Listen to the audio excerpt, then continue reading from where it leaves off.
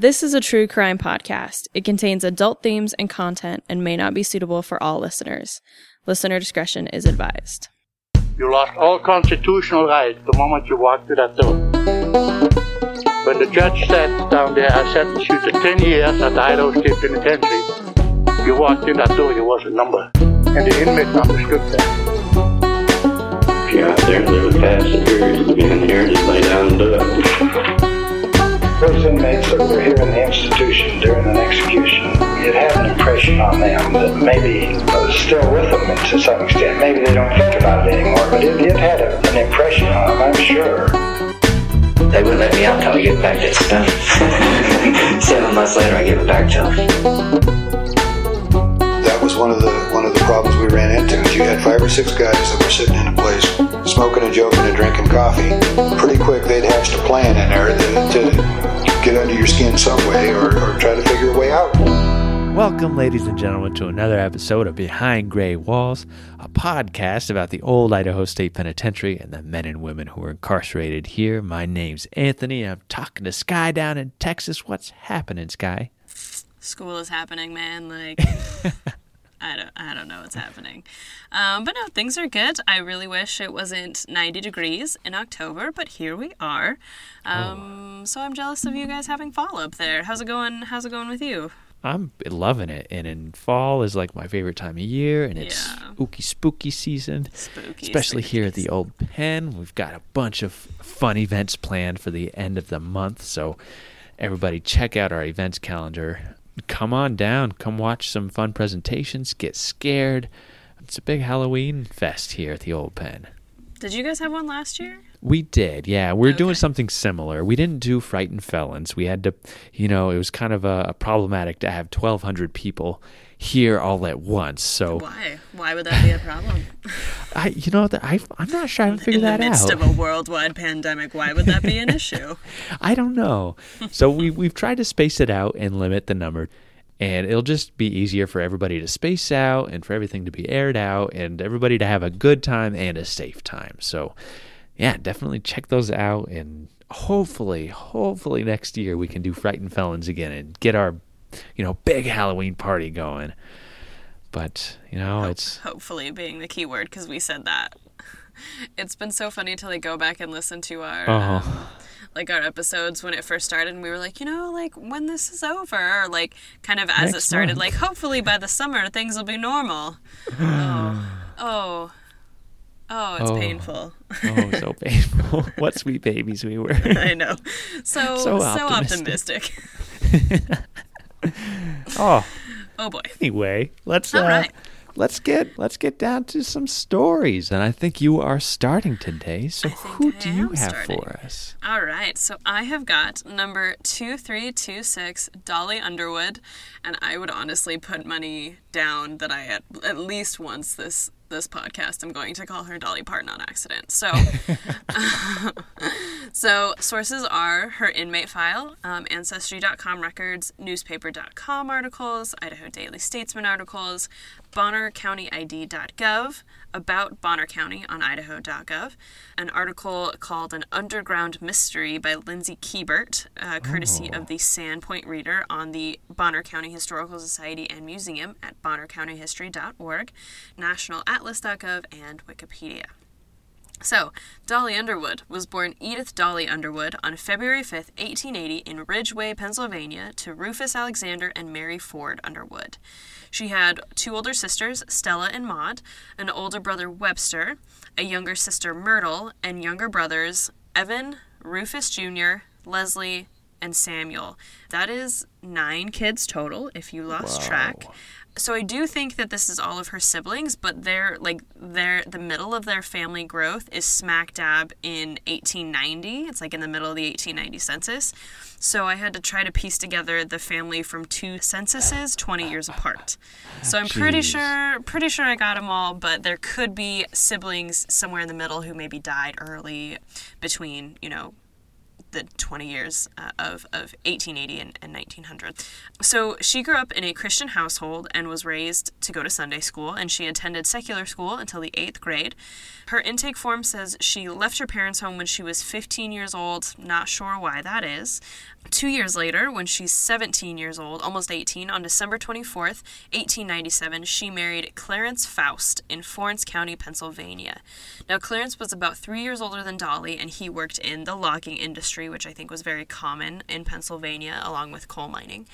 Their first child, Lavinia Maud, was born in August 1898. So that's pretty essentially, that's a honeymoon baby. August 1898 from December 1897. Another daughter, Pearl, was born in 1900. And then a third daughter, Goldie, was born in 1902. Between 1902 and 1905, the family moved from Pennsylvania to Stevens County, Washington, which is way up north on the Washington-Canada border, and actually only a few miles from the Idaho border as well. And then in 1905, their son Charles was born. So there are a few things that happened between 1905 and 1912, but I'm not sure of the order that all of these things happened in, or like the circumstances behind these things. I know all of them happened, I just don't know the order. So, one of the things that happened is that Dolly and Clarence separated. Now, this seems to have happened around 1910, but the only evidence I found of the separation is in a newspaper article from 1912. Second thing that I know happens is Dolly becomes a landlady of a boarding house in Spokane, which is pretty close to Stevens County, but there is some question as to what kind of boarding this house did. And then a third thing that happens is because of this separation, Dolly begins to develop a relationship with a man named Roe Kahn, who was a general laborer. From an April 1912 article from the Spokesman Review, quote, "Charged with running a disorderly house, Dolly Faust, landlady of the Beaton Hotel, 2nd Avenue and Post Street, was arrested last night by Detectives Edwards and Buchholz and locked up at the city jail under bonds of $100. Nora Dixon, a waitress from Hilliard found in the place, was also placed under arrest and locked up on a charge of vagrancy." End quote. So as we know, running a disorderly house most often means a house of prostitution or where sex workers would bring their clients. But again, like, this is 1912, we're deep in the heart of the progressive era and morality, so the newspapers is not very clear that is super clear that that's exactly what happens.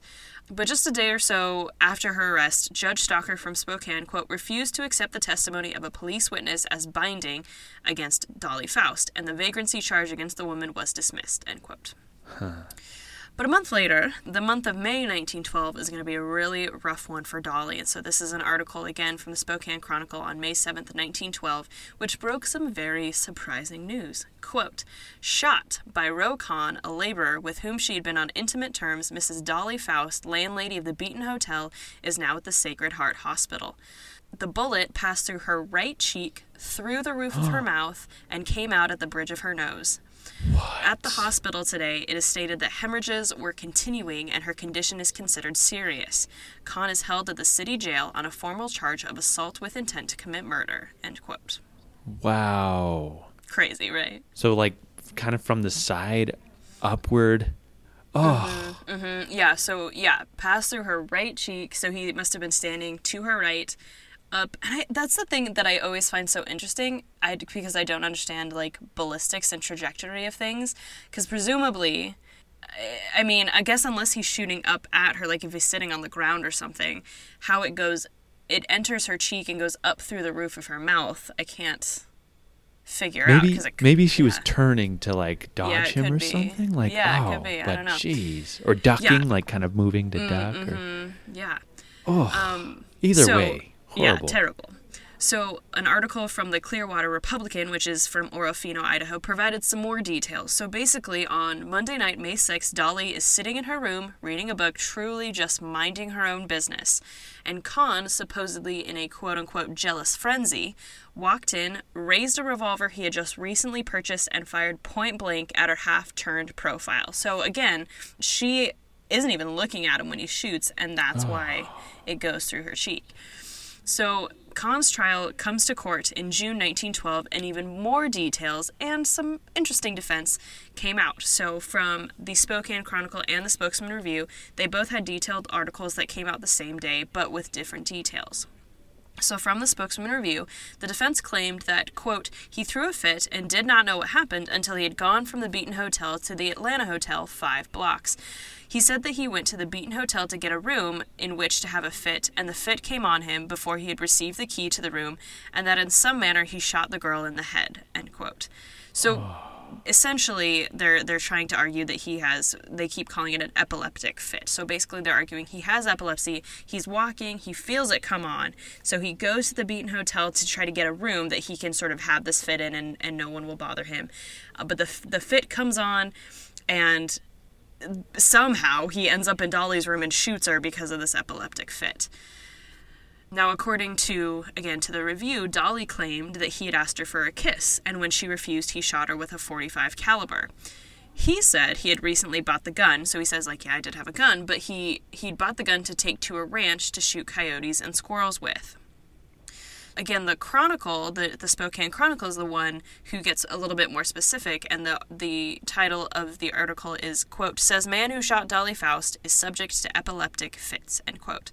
So basically, his defense hoped that if they claimed that he was suffering from these epileptic fits, he would be declared temporarily insane. So Dr. Oliver Leisure testified that it was possible for an epileptic fit to make Kahn commit a crime while temporarily insane. Now, in this article, again, they cite Dolly's claim that he shot her because she refused to give him a kiss, but the captain of police said he thought Kahn had shot Dolly because he thought, quote, she had thrown him down, end quote. Now, believe it or not, so there were several articles detailing all of this event, but I could not find a resolution to the case in the newspaper.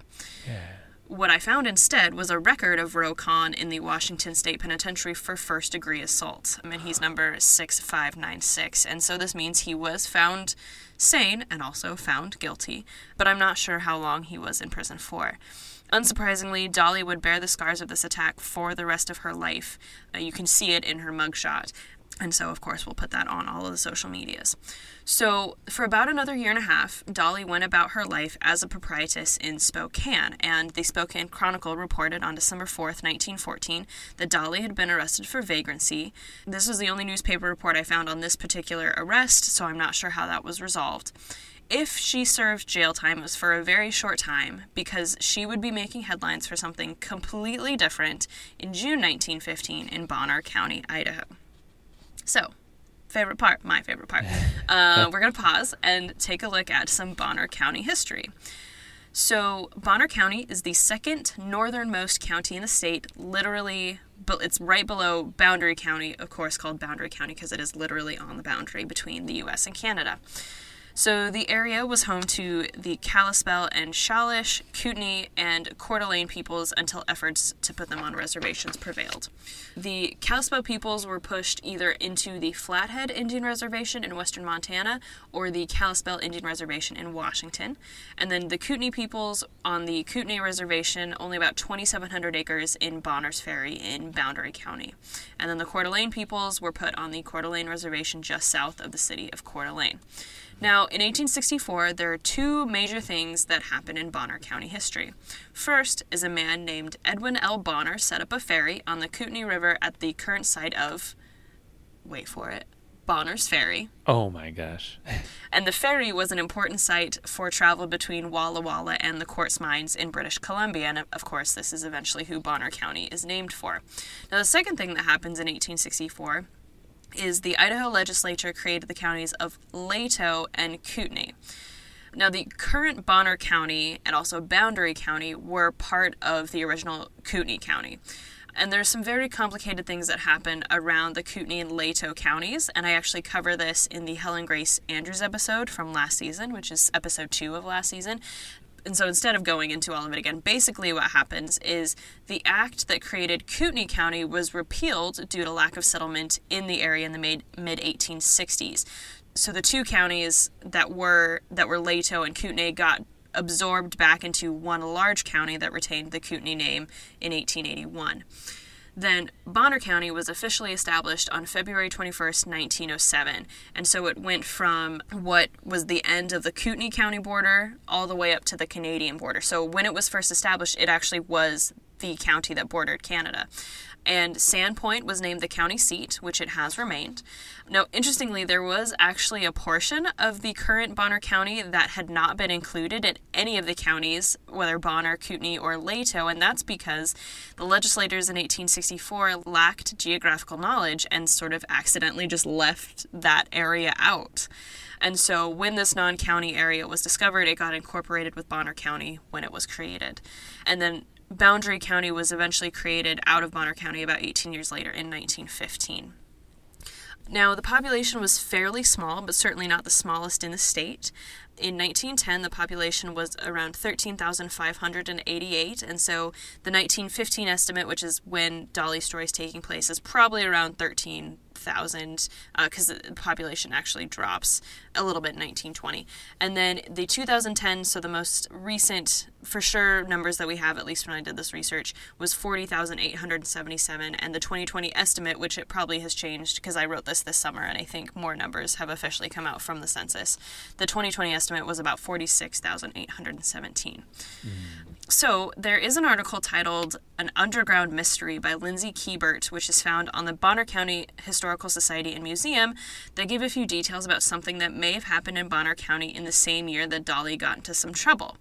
So recently, some secret rooms were discovered under the Abbott Building in Sandpoint after the building suffered from a large fire in February 2019, and no one is exactly sure what the rooms might have been used for. What? So one theory is that actually in December 1915, over 100 years before the fire, apparently a sheriff's deputy broke up a gambling raid, and they blocked all the escape routes and they cut the phone lines, and one gambler supposedly escaped out the back of the building by sliding down a drain pipe.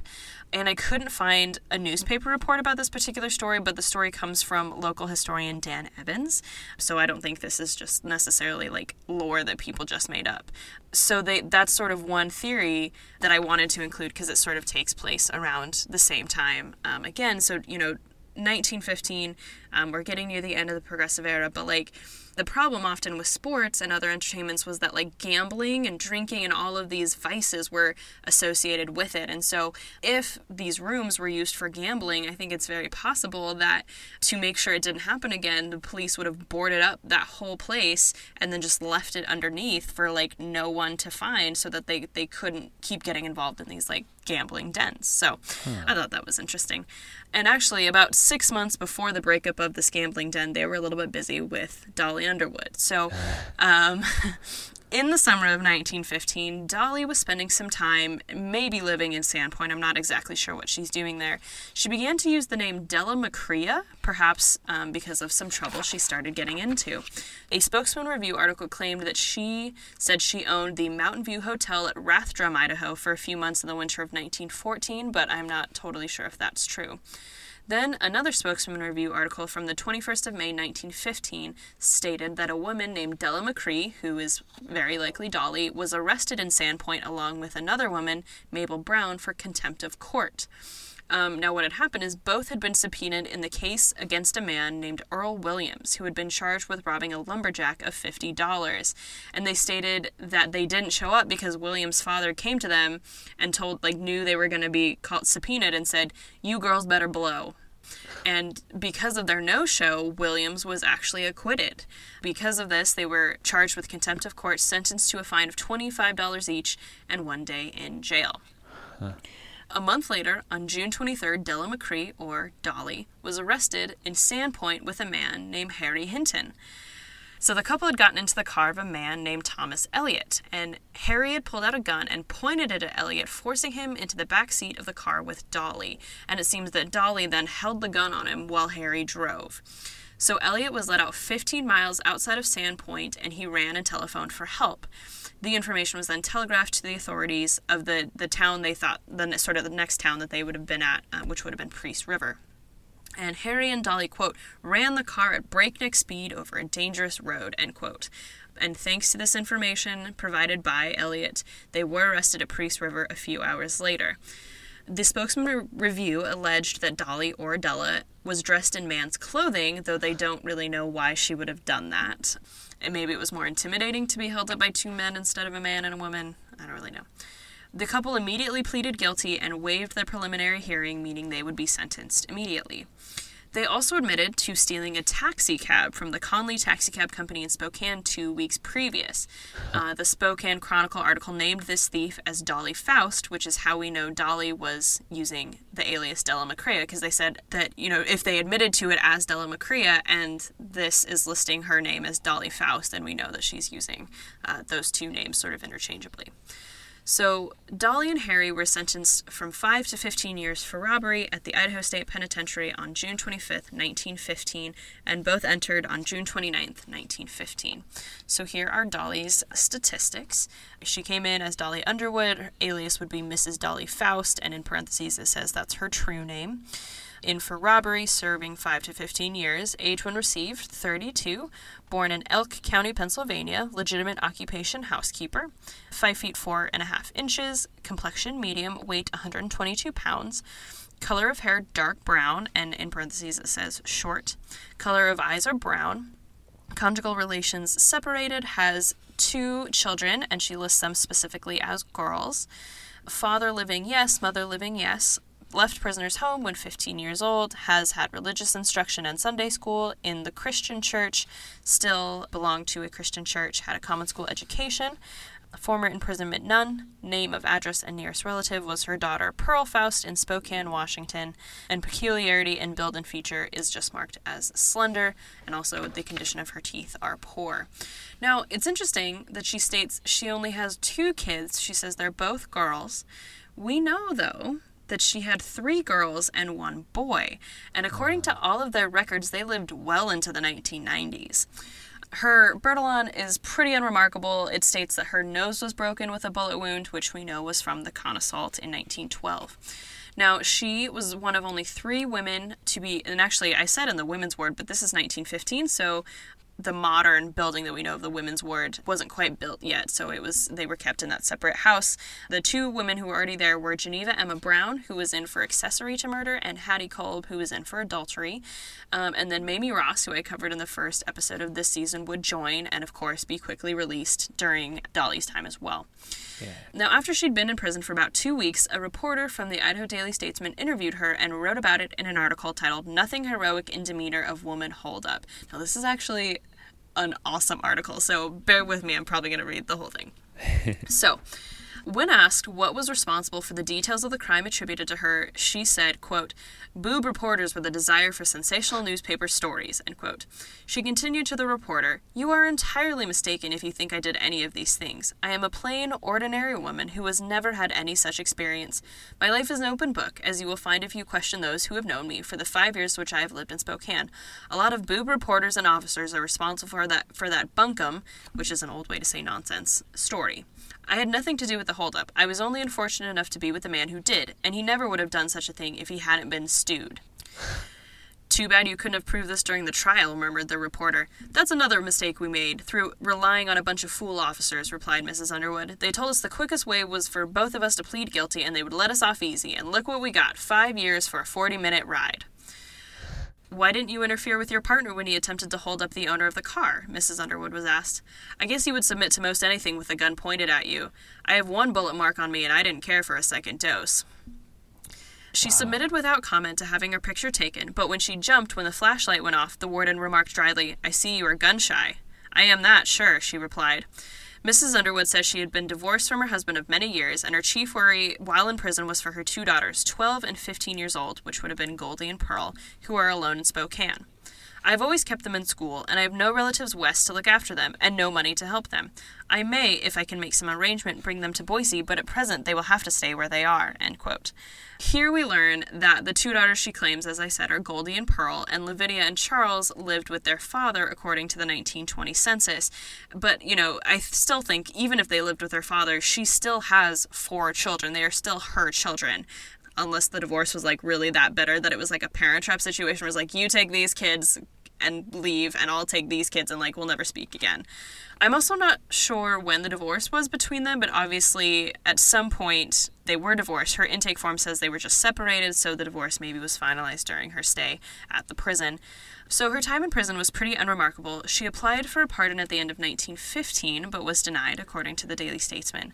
And then actually by March of 1916, so less than a year into her sentence, Dolly was the only woman in the women's part of the prison. In the April session of the meeting of the Board of Pardons in 1916, Dolly was unanimously granted a full and complete pardon after serving 2 years of her 5 to 15-year sentence subject to good behavior. And she did maintain her good behavior and was released on June 29th, 1917. Now, this was just a little interesting tidbit that I found. After her release, the Idaho Daily Statesman reported that the women's ward matron was suspended. So the matron was actually supposed to get paid $50 a month with the understanding that the pay would stop once there were no more prisoners in the women's ward. But interestingly, board records kept, quote, show that the salary was reduced the first of the year from $50 to $25, end quote. So I don't know why she got a drop in pay, because this was while Dolly was still in the prison. Like, there were women still in the prison, and she lost pay for some reason. This isn't directly related to Dolly, but still some very interesting facts about her partner, Harry Hinton. So on November 17th, 1918, a year and a half after Dolly was released, Harry got out of prison too, but he did it without approval from authorities. So, from the Idaho Daily Statesman on November 18th, 1918, quote, using yarn furnished to inmates of the Idaho Penitentiary by the Red Cross for knitting sweaters for soldier boys, 2 prisoners, 1 a life-termer, braided a rope 25 feet long with which to scale a 20-foot wall and make their escape Sunday morning at 6 o'clock. Harry Hinton and Fred George, alias Fred Gruber, are the men at large, end quote. And Anthony actually covered Fred Gruber in Season 1, Episode 5. So if the name Harry Hinton seems familiar, that is probably why. Yeah, it's one of my favorite escape stories. It's I always so tell great. that one. Yeah, so the two fastened a heavy iron hook to their Red Cross yarn rope and covered the hook with a sock to soften any noise it would make when they threw it over the wall. And when they threw it over the south wall of the prison, the hook eventually caught on a guardrail and they climbed out of the prison. Bloodhounds traced the scent of the two to the wood yards of the Boise Payette Lumber Company, where authorities believe the two hid out until a westbound train left at 11:45 Sunday morning. Now, the Daily Statesman actually declared this was Hinton's second escape from the Idaho State Penitentiary in 8 months. He had once tried escaping from a road camp near the Barber area of Boise. After this escape, he joined the Army. He was first sent to Texas, then a military post in Oklahoma before he was discovered and sent back to Idaho. And I actually couldn't find any details detailing the return to the state penitentiary after this escape, or like when he ever actually got out. But on October 1st, 1917, 4 months after her release, Dolly married a man named Jesse Scoble in Spokane. Now, Jesse was about 9 years younger than Dolly, to which I say good for her, and he actually was also a 2-time resident of the Idaho State Penitentiary. He was in once in 1911 for grand larceny, and then again in 1914, also for grand larceny, and this specifically was for cattle stealing. I couldn't find what the first grand larceny charge was for. Now, I'm not sure if the two of them met because of the penitentiary. It's possible that because the women's ward was not quite the women's ward that we have today, the women and men might have mingled a little bit more than they did in later years, but obviously it's not the level of mingling when we saw when men and women were kept together, like we saw with Josie Kensler. So I don't know, and maybe they met after they both were out of prison, if someone was like, oh, I know someone who was in, and I don't know what happened, but they were actually married for the next 30 years. Wow. Yeah. Good for them. So, yeah. However, the Spokane Chronicle reported that Jesse brought a divorce suit against Dolly in August 1944. I'm not actually sure if the divorce was finalized before Dolly died on December 5th, 1944. Oh. As she died in the state of Washington, I could not find a record that stated the cause of death. She was only 64 years old, so my best guess is some kind of disease or illness, but again, I'm not sure. She is buried in Washington Memorial Park, and Jesse actually died about a year and a half later on April 30th, 1946. So that is the story of our number 2326, Dolly Underwood. Wow, what a life. I know. Can't believe that was the first woman being shot in the face, and I've never really noticed that on her mugshot, so now I will definitely scrutinize that. And, Yeah. wow. Yeah, I remember I was looking back through the biographies I wrote, and at the time I didn't have the newspapers.com subscription. And so I couldn't, there wasn't any, because it happened in Spokane, there wasn't really anything in the Daily Statesman that appeared about this. And so I remember seeing on her Bertillon that her nose had been broken from a gunshot wound, and I was like, what the heck? Maybe, and I think in the biography I was like, maybe this happened during the crime. No one ever talks about it though. And so when I found this, I was like, oh, like she literally got shot in the face by someone else and survived, which I can't even imagine. Yeah. Getting shot in the face. Oh. And surviving, and it passed through the roof of her mouth and just the sheer luck of the way that bullet entered and came out. It's it's truly a miracle that she lived. And so, I can't say I blame her, in that interview when the warden tries to, make fun of her, oh, are you gun shy? And she had to be like, yeah, I was shot in the face. Right. So. Jeez. Wow. Well, what a story, Sky. Yeah. And, as soon as you said Harry Hinton, I was like, wait, I know that. Yeah, I heard you be like, oh, yeah. I'm glad you covered that. That's great. In 2021, the Idaho State Historical Society is celebrating 140 years of service to Idahoans as the trusted source in protecting Idaho's historical places and artifacts and sharing its stories.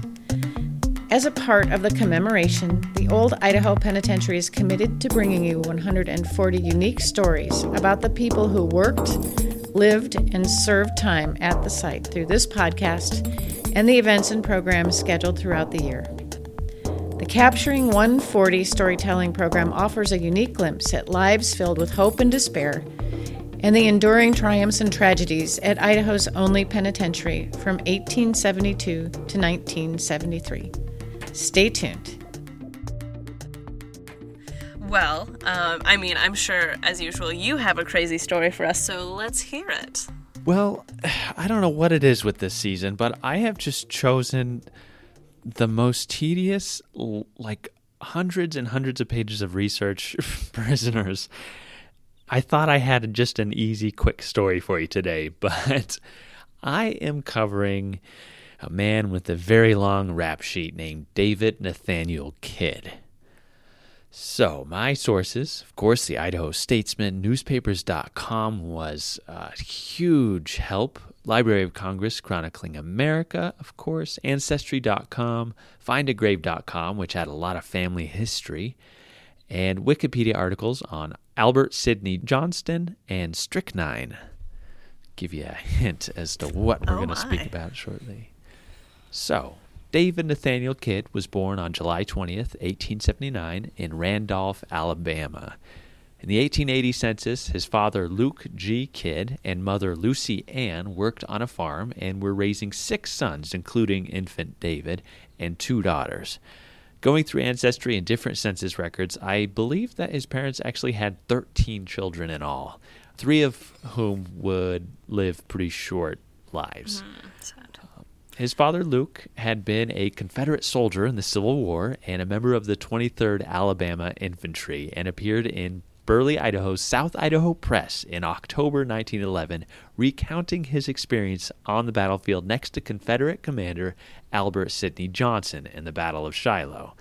So Albert Sidney Johnston was considered one of the finest officers in the Confederacy and probably would have risen to the status of Robert E. Lee had he not died at this battle. Luke Kidd told the story of being with Albert Sidney Johnston on the fateful April 6, 1862, when the Confederate forces had launched a surprise attack on the Union Army at Shiloh.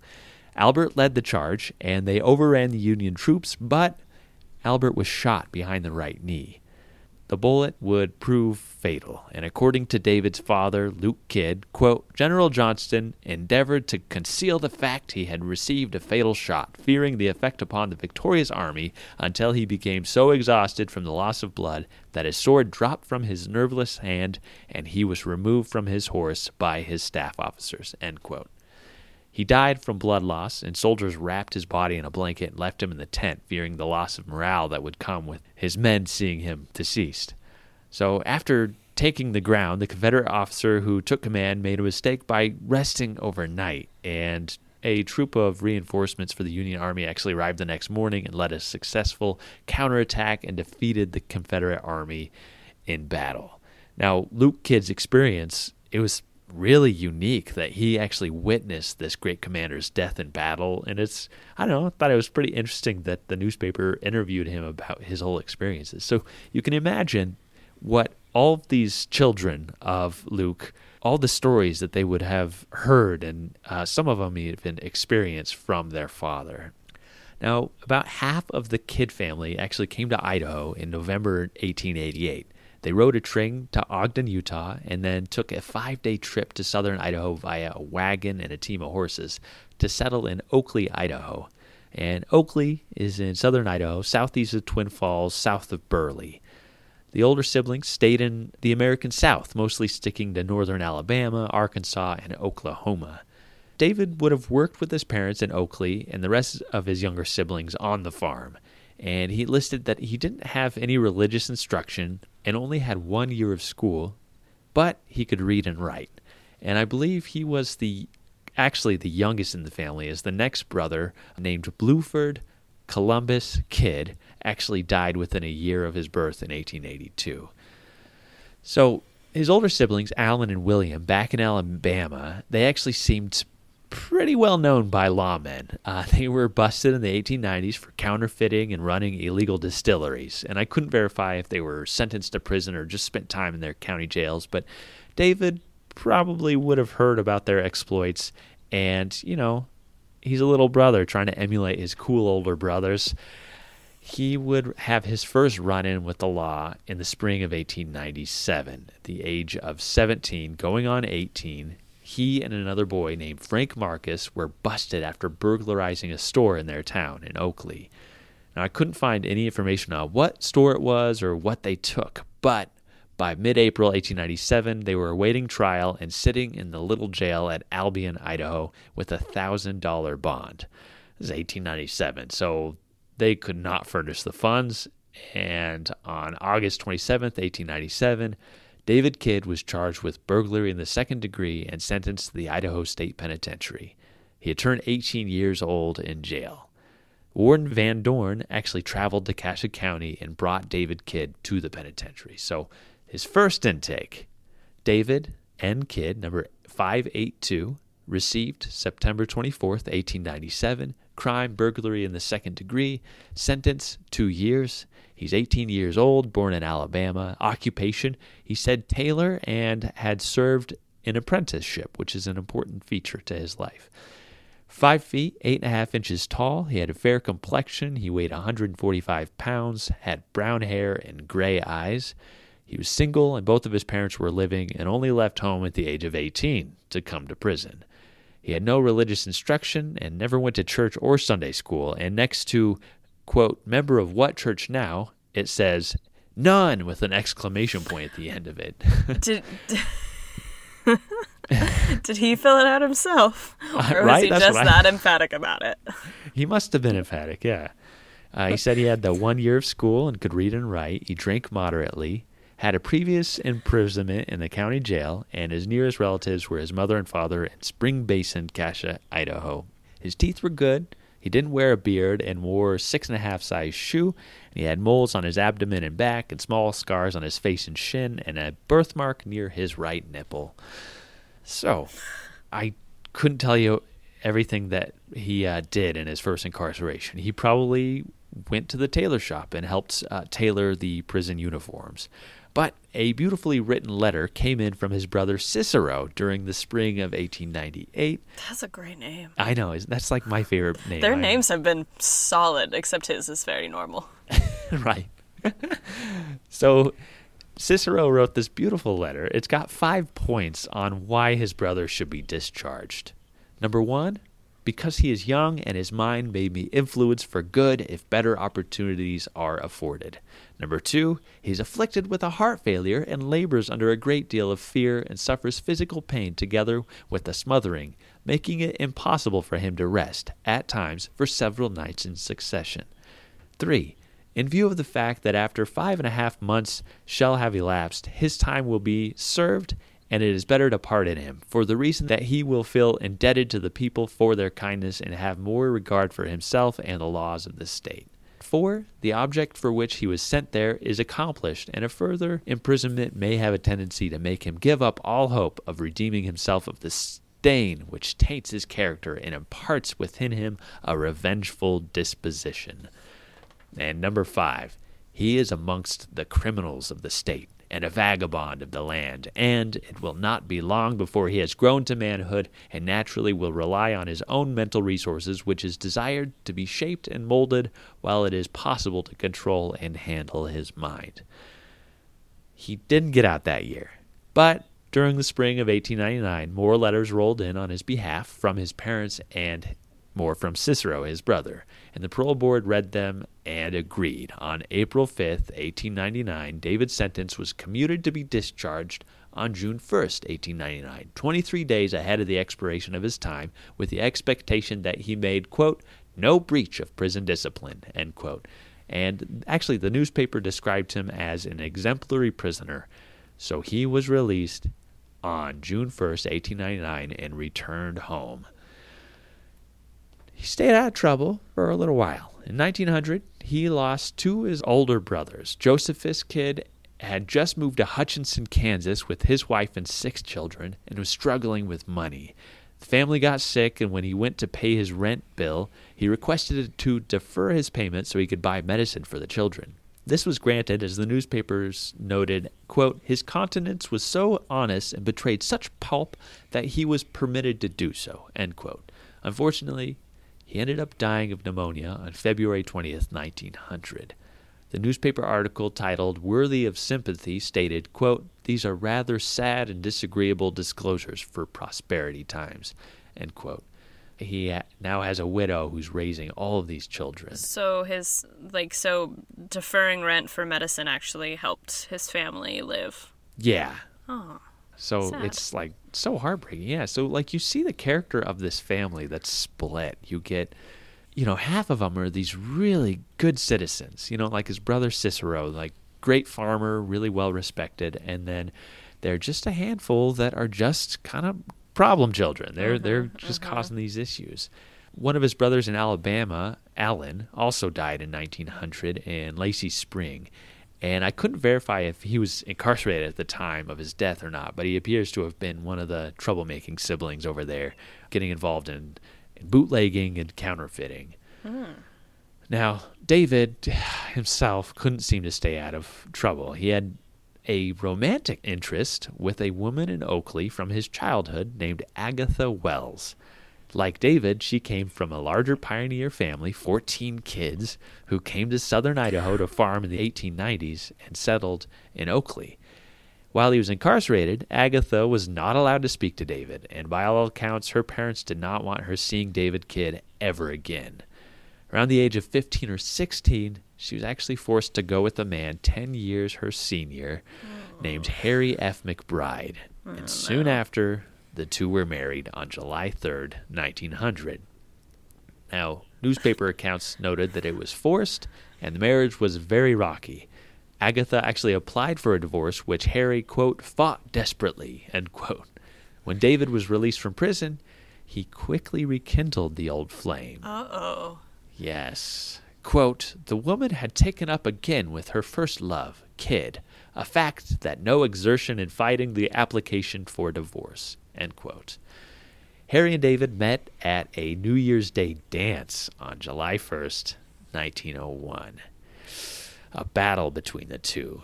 Quote, they exchanged greetings as though nothing had transpired to make them enemies. Kidd asked McBride out to have a drink from a bottle. McBride took a mouthful of what he supposed was whiskey, but it tasted bitter, and he spit it onto the ground, end quote. He then handed the bottle back to David, who smashed it on the ground before walking away. Harry actually returned to the dance floor, but quickly became ill and, quote, fell to the floor frothing at the mouth like a mad dog, end quote. So after wreathing on the ground in pain in the middle of this dance floor, water was actually rushed over to rinse his mouth, and a doctor was called. It was speculated that had he had taken a full swig of the whiskey, he could have been dead within 5 minutes, as strychnine was suspected of being the poison in the bottle. David ran out of the dance hall and jumped on a horse, which was a pretty suspicious act. He was arrested at the Fort Hall Reservation near Pocatello by Indian police and taken back to the Cassia County Jail.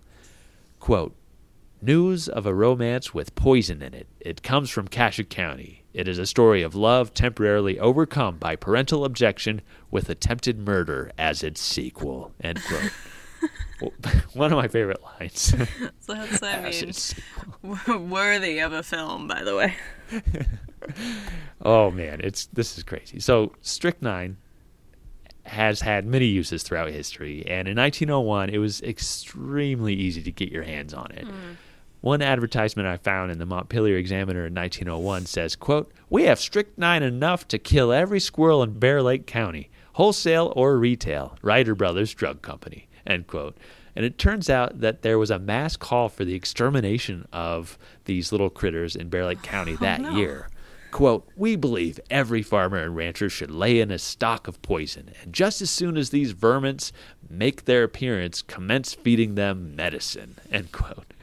And they actually share recipes using strychnine, like the following, quote, "Use flour liberally mixed with sugar and strychnine. The squirrels will eat this mixture at all seasons of the year."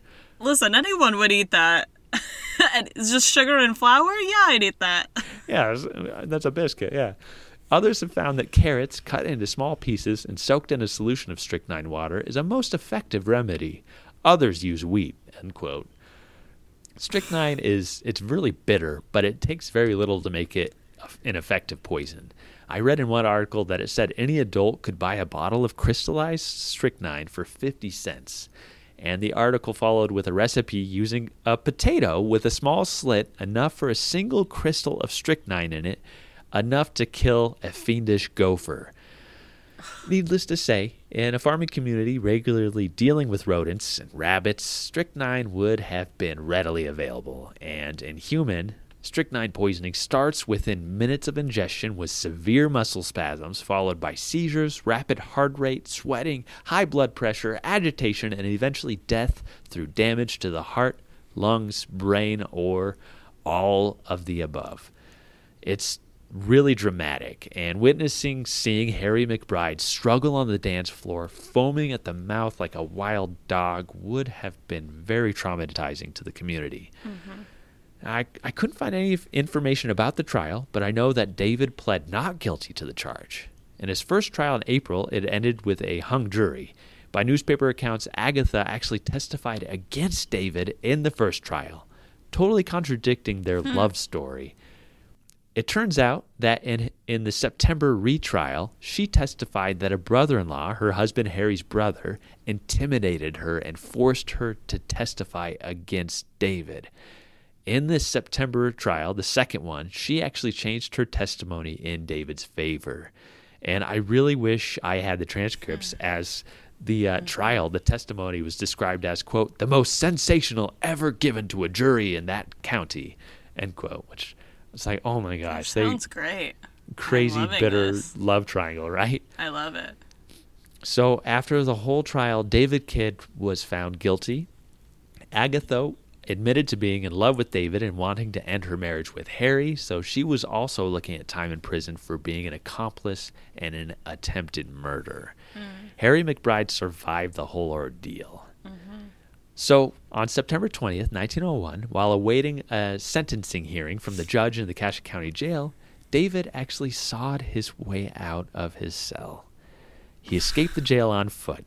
A $100 reward was offered for his recapture, and 2 days later, he was captured by Oakley ranchers Frank Bedke and Stanley McIntosh on Lamb Creek, about 3 miles from Oakley. David returned to the jail and found himself, quote, "occupying a cell in the jail next to one in which the woman is incarcerated for whom he sought to commit murder," end quote. Oh, they were reunited. They were, just temporarily. We can only imagine what they we're probably talking about. A during real that short Romeo time. and Juliet story. Yeah. He was sentenced to 24 years and 3 months at the Idaho State Penitentiary. And I actually have not found any evidence that Agatha was charged any further. I think that she just served a short jail sentence and was released. Now, did she and Harry stay married? No, I don't believe so. Yeah. That's weird. Right. Yeah. I found that she died in like the 1930s and she had a different last name. So I'm not sure when she divorced.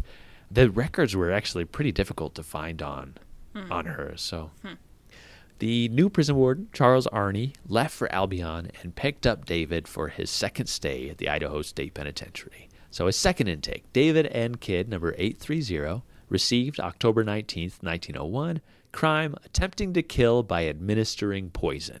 And literally that is what attracted me to this story. And I was like, wow, this is interesting. Oh, he was incarcerated a time before this. Oh, okay.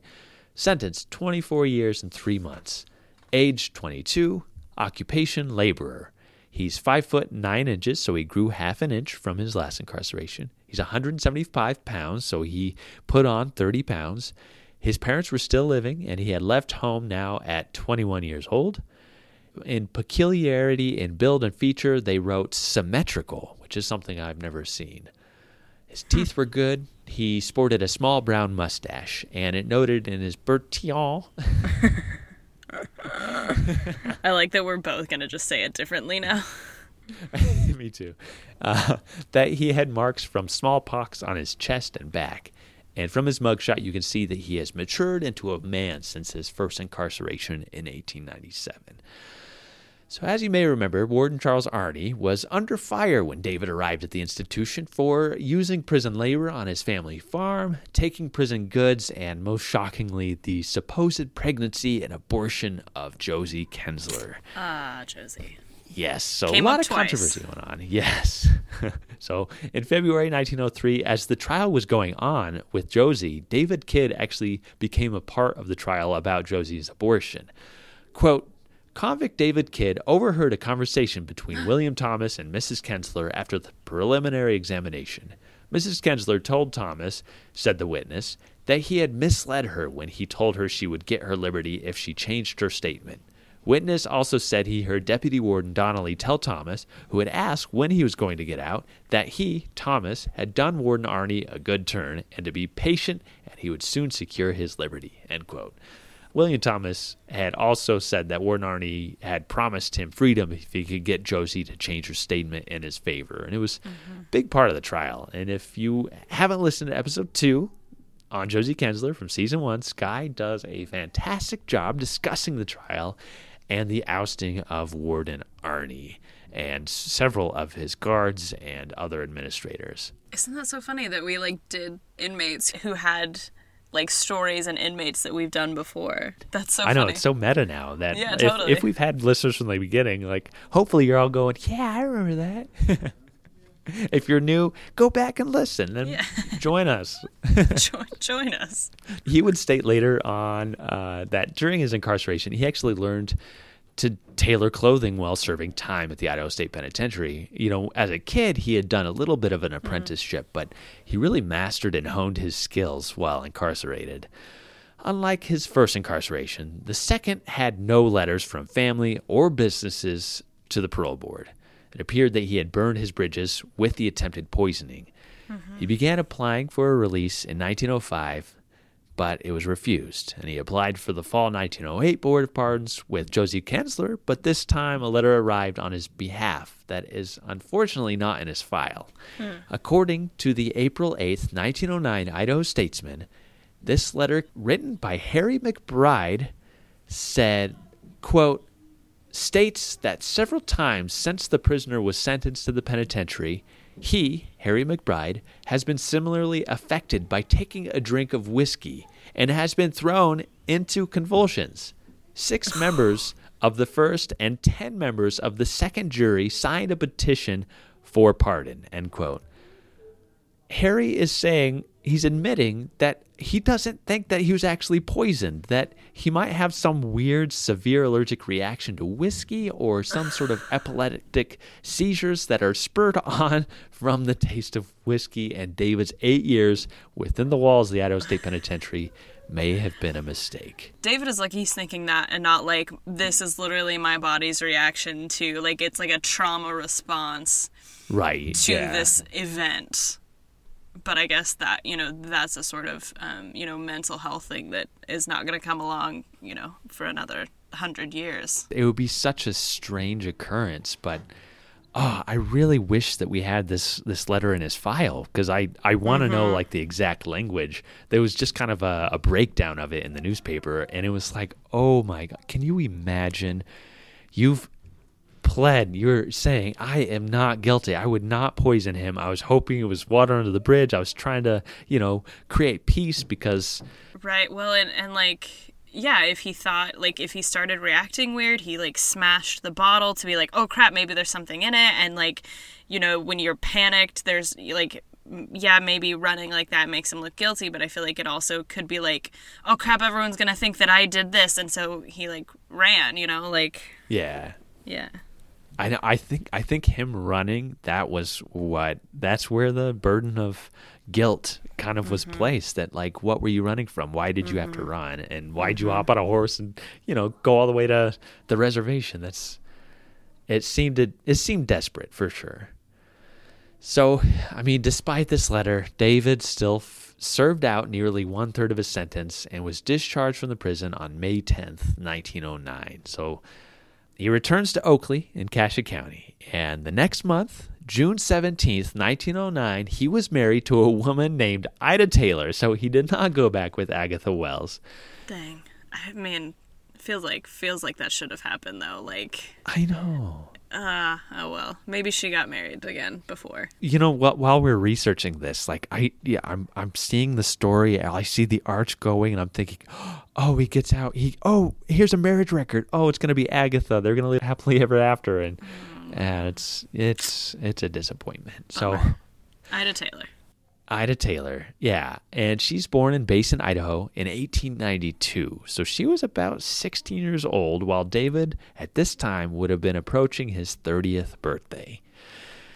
In the 1910 census, he was living with Ida, his brother John, and his sister-in-law and niece in Oakley, and Ida was actually listed as the wage earner in the family, working as a sanitarian. It wasn't long until their presence in the community was being threatened. On May 9th, 1910, both Kidd brothers were actually arrested on a charge of horse stealing. It was suspected that they stole the horses of Cleveland Bates, but while they were locked in the jail, Cleveland's horses appeared back on his property. A letter arrived from County Attorney T. Bailey Lee on behalf of the Kidd brothers, David and John, that was published in the Oakley Herald, which I found pretty enlightening, particularly to the plight of the formerly incarcerated. He wrote, quote, "Prior to the arrest of these men, the officers had been quietly endeavoring for 10 days to get possession of evidence to entangle them, but not a man, woman, or child in the county proffered any. The air was rife with hearsay and tangible and unconnected inferences. There was no direct evidence forthcoming to any official, notwithstanding persistent inquiry was being made. It must not be forgotten that these men were held for a crime committed in Utah, if committed at all, that no complaint has ever been issued in Utah, therefore, and that, even at this writing, no one has come forward to swear out or offer to swear out against them any charge of which our courts have jurisdiction." End quote. Soon after this letter hit the newspapers, the brothers were released from the jail. Fortunately, David did seem to have a plan to provide for the family. He went to Burley and stopped at a general store to ask for a job, and he walked out with a new pair of gloves, a literal 5-finger discount for his 5 fingers. The next day, October 21st, 1910, David saw another opportunity. A post truck was unattended in front of the station, and he snatched a mail pouch and took off into the sagebrush. He stopped after a few hundred yards and began rifling through the mail for valuables. After pilfering what he could, he returned to town and bought a ticket to Portland, Oregon for himself and Ida. When the mailman discovered the pouch missing, he immediately alerted police and they investigated. They followed tracks out into the sagebrush where they found the pouch along with several torn up letters and pieces of mail. Sitting in some bunch grass nearby was the new pair of gloves he had stolen the day before. These were taken to the shop where the owner recognized them immediately and described the man that had inquired about the job the day before that he suspected of stealing the gloves. When the train arrived in Portland, David was immediately arrested by authorities. They found a woman's gold watch and a hat pin which had been registered in the packages and 2 bills of the Postal Department. He was red-handed. He was extradited back to Idaho for trial where he remained in the county jail for 6 months. This time, he wasn't reckoning with state authorities. He was dealing with federal authorities. Originally, he put in a not guilty plea, but just before his sentencing hearing in April 1911, he changed his plea to guilty. The newspaper reported that if he had not changed his plea, his sentence would have been much heavier. Plus, quote, the fact that he has a wife but 19 years of age, end quote. He was finally sentenced to 3 years in federal prison at Leavenworth, Kansas, and a $250 fine. And he was taken to Kansas, and I believe his prison number there was number 7511. Now, I couldn't find anything particular about his time while incarcerated at Leavenworth. I did find that in 1912, the first baseball team was created at the institution, and the equipment was furnished by authorities while uniforms were made in the prison tailor shop, much like our outlaw team at the Idaho State Penitentiary. And David, a skilled tailor, may have been put to work actually making these baseball uniforms. Several write-ups in Kansas newspapers called for more work for prisoners, as many were extremely idle. So road construction jobs at the prison were established, which may have been where David could have been employed as well. There's also a trial that year to allow prisoners to smoke through a daily tobacco allowance, and the warden noted that the prisoners that smoke were essentially worthless work-wise for the first few weeks as they battled their cravings for nicotine. So he actually started to allow enough tobacco for about 3 cigarettes a day to stave off cravings starting while David was incarcerated there. So I thought that was kind of an interesting kind of progressive ideas that were going on while he was incarcerated there. David was released in 1914 and returned to his home in southern Idaho. Again, almost immediately, he was in trouble. He was arrested after allegedly stealing a horse, taking it from a hitch in Oakley, and riding it to Murtaugh, just over 30 miles northwest of Oakley, where it was found. He was arrested and lodged in the jail in Albion again. On May 7, 1914, a night guard was locking the cells up, and David struck up this nice little conversation with him. And the guard got so caught up in the conversation that he actually forgot to lock David's cell door. This guard sat down, and he didn't realize he didn't lock David's door. And as David just sat there and chatted with him, and he continued to add coal to this little stove, keeping the place nice and warm. As he watched the guard slowly dip off into sleep, David opened his door and walked right out the front of this jail. And the guard didn't realize the mistake until early the next morning. David would later admit to newspapers that he actually had friends who helped him with this escape. So they could have maybe knocked out this guard, because the guard said, I have no idea. I woke up, David was gone, the door was open. I have no idea. The next day, the funniest newspaper article actually came out that said, quote, Kid is an expert when it comes to getting away, but he's a failure in staying away, so he will probably show up again soon. Gotcha. Oh, I love it. I just to like egg him on too, because he's Totally. probably reading these things. Totally.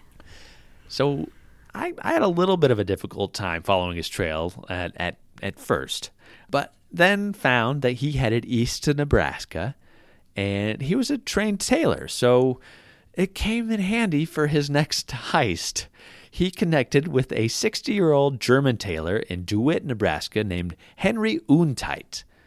On January 20th, 1915, David and Henry robbed the Bone Bright and Bunt of Cortland, $200 in silks and clothing, and about $1,000 in jewelry. They robbed the place the same night as a snowstorm, which actually covered up their tracks. But a pair of new trousers were actually discovered heading in the direction of DeWitt a few days later with the Cortland Merchants logo on the label. So police, they had a direction to follow, and they investigated and found a local tailor shop owned there by a man named Henry Untite, a 6-year-old German tailor. He had reportedly taken a large shipment to his sister's house in Bennington, Nebraska that weekend, and when police tracked it down and confiscated the chest, they discovered the stolen goods. And Henry, bless his soul, immediately squealed on David Kidd, whom he said planned the whole heist. Fortunately for police, David Kidd, he had been busted a few days before on a charge of bootlegging in DeWitt. He had sold about 45 cents worth of whiskey to a man named Carson O'Rourke, and he was busted and pled guilty to selling liquor without a license and was serving a 30-day sentence in the county jail for it. Police soon questioned him, and David heard about the German tailor's confession. Quote, Kidd is said by the officers to be highly incensed with Untite, and the latter is being kept at the city jail because Kidd has sworn vengeance upon him for turning informer, and the officers fear that if Untite were taken to the county jail, Kidd would manage to wreak his vengeance upon him. End quote. On top of all this, a letter arrived from Twin Falls calling for David to be brought back to Idaho on horse stealing and escaping jail if officials in Nebraska did not charge him. So he's in the grasp. David Nathaniel Kidd arrived on April 15th, 1915 to the Nebraska State Penitentiary in Lincoln on a 1 to 7 year sentence on a charge of burglary. He's given the number 6538. Henry Untite actually pled guilty to the charge of receiving and concealing stolen property and was sentenced to 60 days in the county jail.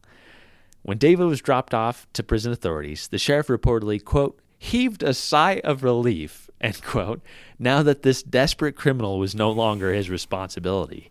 The sheriff's wife had actually discovered that David had sawed through one of the bars of his cell and would most likely have escaped if he had not been discovered in the act of sawing through the second bar with a pair of scissors that he somehow got his hands on.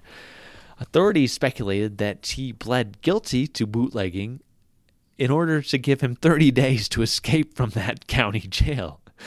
Jeez. So honestly, I couldn't find really anything more about his incarceration in Nebraska or even when he was released. I actually don't know where David was living or working during World War I or the Roaring 20s. It appears that he probably stayed out of trouble, or if he was in trouble, he probably served time under aliases. It's not until late 1933 that I found David was working around Burley, Idaho. He would state that he was in Burley on business, but was living in Denver, Colorado with his wife. David was arrested after enticing a sheep herder to separate 86 sheep from a flock and drive them about 35 miles towards Burley and into the foothills. He was busted for stealing these sheep, and when authorities heard about his lengthy record, he was handed a new sentence back in the Idaho State Penitentiary about 33 years after his last incarceration in 1901 for the poisoning. So his third intake, D.N. Kidd, and he also went under the name R.S. Taylor, which I thought was kind of interesting. Crime, grand larceny, received March 11th, 1934, sentence not less than 1 nor more than 14 years, age 54 now. Occupation, tailor and presser. He was 149 pounds. He was living in Denver, Colorado, and was married. His teeth were false. He had burn scars on his shins, his upper right thighs, and his left wrist. I didn't see much in his file, except for this letter that he wrote in September 1934, this lengthy letter to the governor, which documented a list of reasons why he thought he should be paroled. 1. The crime for which I am sentenced was committed by 3 people. Each of us were sentenced 1 to 14 years. At the time of my sentence, they had not been apprehended, but were a short time after I received my sentence. They applied for a commuted sentence, receiving 90 days in the county jail, serving less than 30 days. I asked for this privilege, but I was told it was too late to ask. So essentially, his companions, they were busted after him. He was already in the penitentiary. They were finally captured, and they were given basically 30 days in jail while he was giving at least a year in prison. 2, there's no evidence showing that one had more to do with the crime than the other. There was no loss of property or money to anyone. 3, for 18 years, I have been a respected citizen of Denver, Colorado. For a good share of that time, a businessman of that city. It was only through the tragic death of my wife and this terrible depression with the loss of my business that I was overcome with grief and took part in a crime for which I have regretted ever since. This could be the truth right here. Maybe he did start a new business and start a whole new life in Denver. 4, during my residence in Denver, Colorado, I have accumulated property worth about $10,000. I stand a chance of losing this unless I can return shortly. 5, if not possible to have my freedom, if I could have a set time, I could then make plans with my attorneys there for saving what I can of my property and saving of a lifetime. 6, upon my release, I shall return to Denver, Colorado, and become a useful citizen. 7, I shall be more than glad to answer any and all questions the Honorable Pardon Board may wish to ask about my plans and my redemption. Now, this seemed to be fairly effective, as he was actually released after a year in the penitentiary on April 3rd, 1935. He stayed out of trouble and never returned for just over a year. At around 2 a.m. on July 5th, 1936, R.L. Taylor, as he was going, better known as David Kidd, drove to the premises of a man on Bannock Creek in Power County. He grabbed 2 horses, tied them to the rear of his car, and drove to the Portneuf fish hatchery near the airport. Why a hatchery? He was going to sell the horses, valued at more than $200 to the manager, to be ground up for fish food. Oh.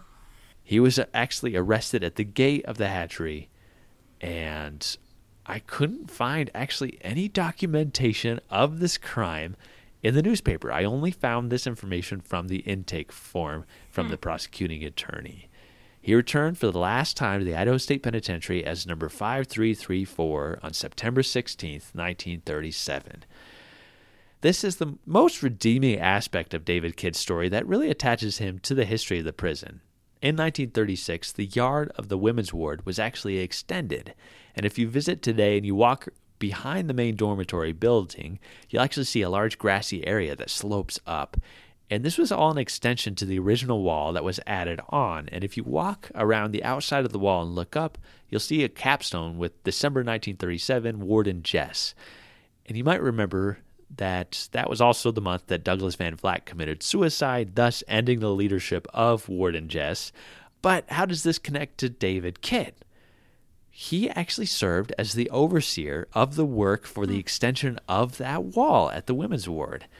In a letter to the Pardon Board on February 2nd, 1938, David, writing as his alias R.S. Taylor, wrote, quote, I very respectfully plead that my sentence be commuted, that I be granted a conditional pardon subject to a job to go immediately upon my release. After looking over my work in connection with the building of the new wall around the warden's department, the manager at the time assured me that upon my release, the Boise Stone Works would give me employment with their concerned. With regard to my work, I performed as overseer of the work in connection with the building of the women's department. I believe my work will speak for itself, and I very gladly refer you to the officials here, end quote.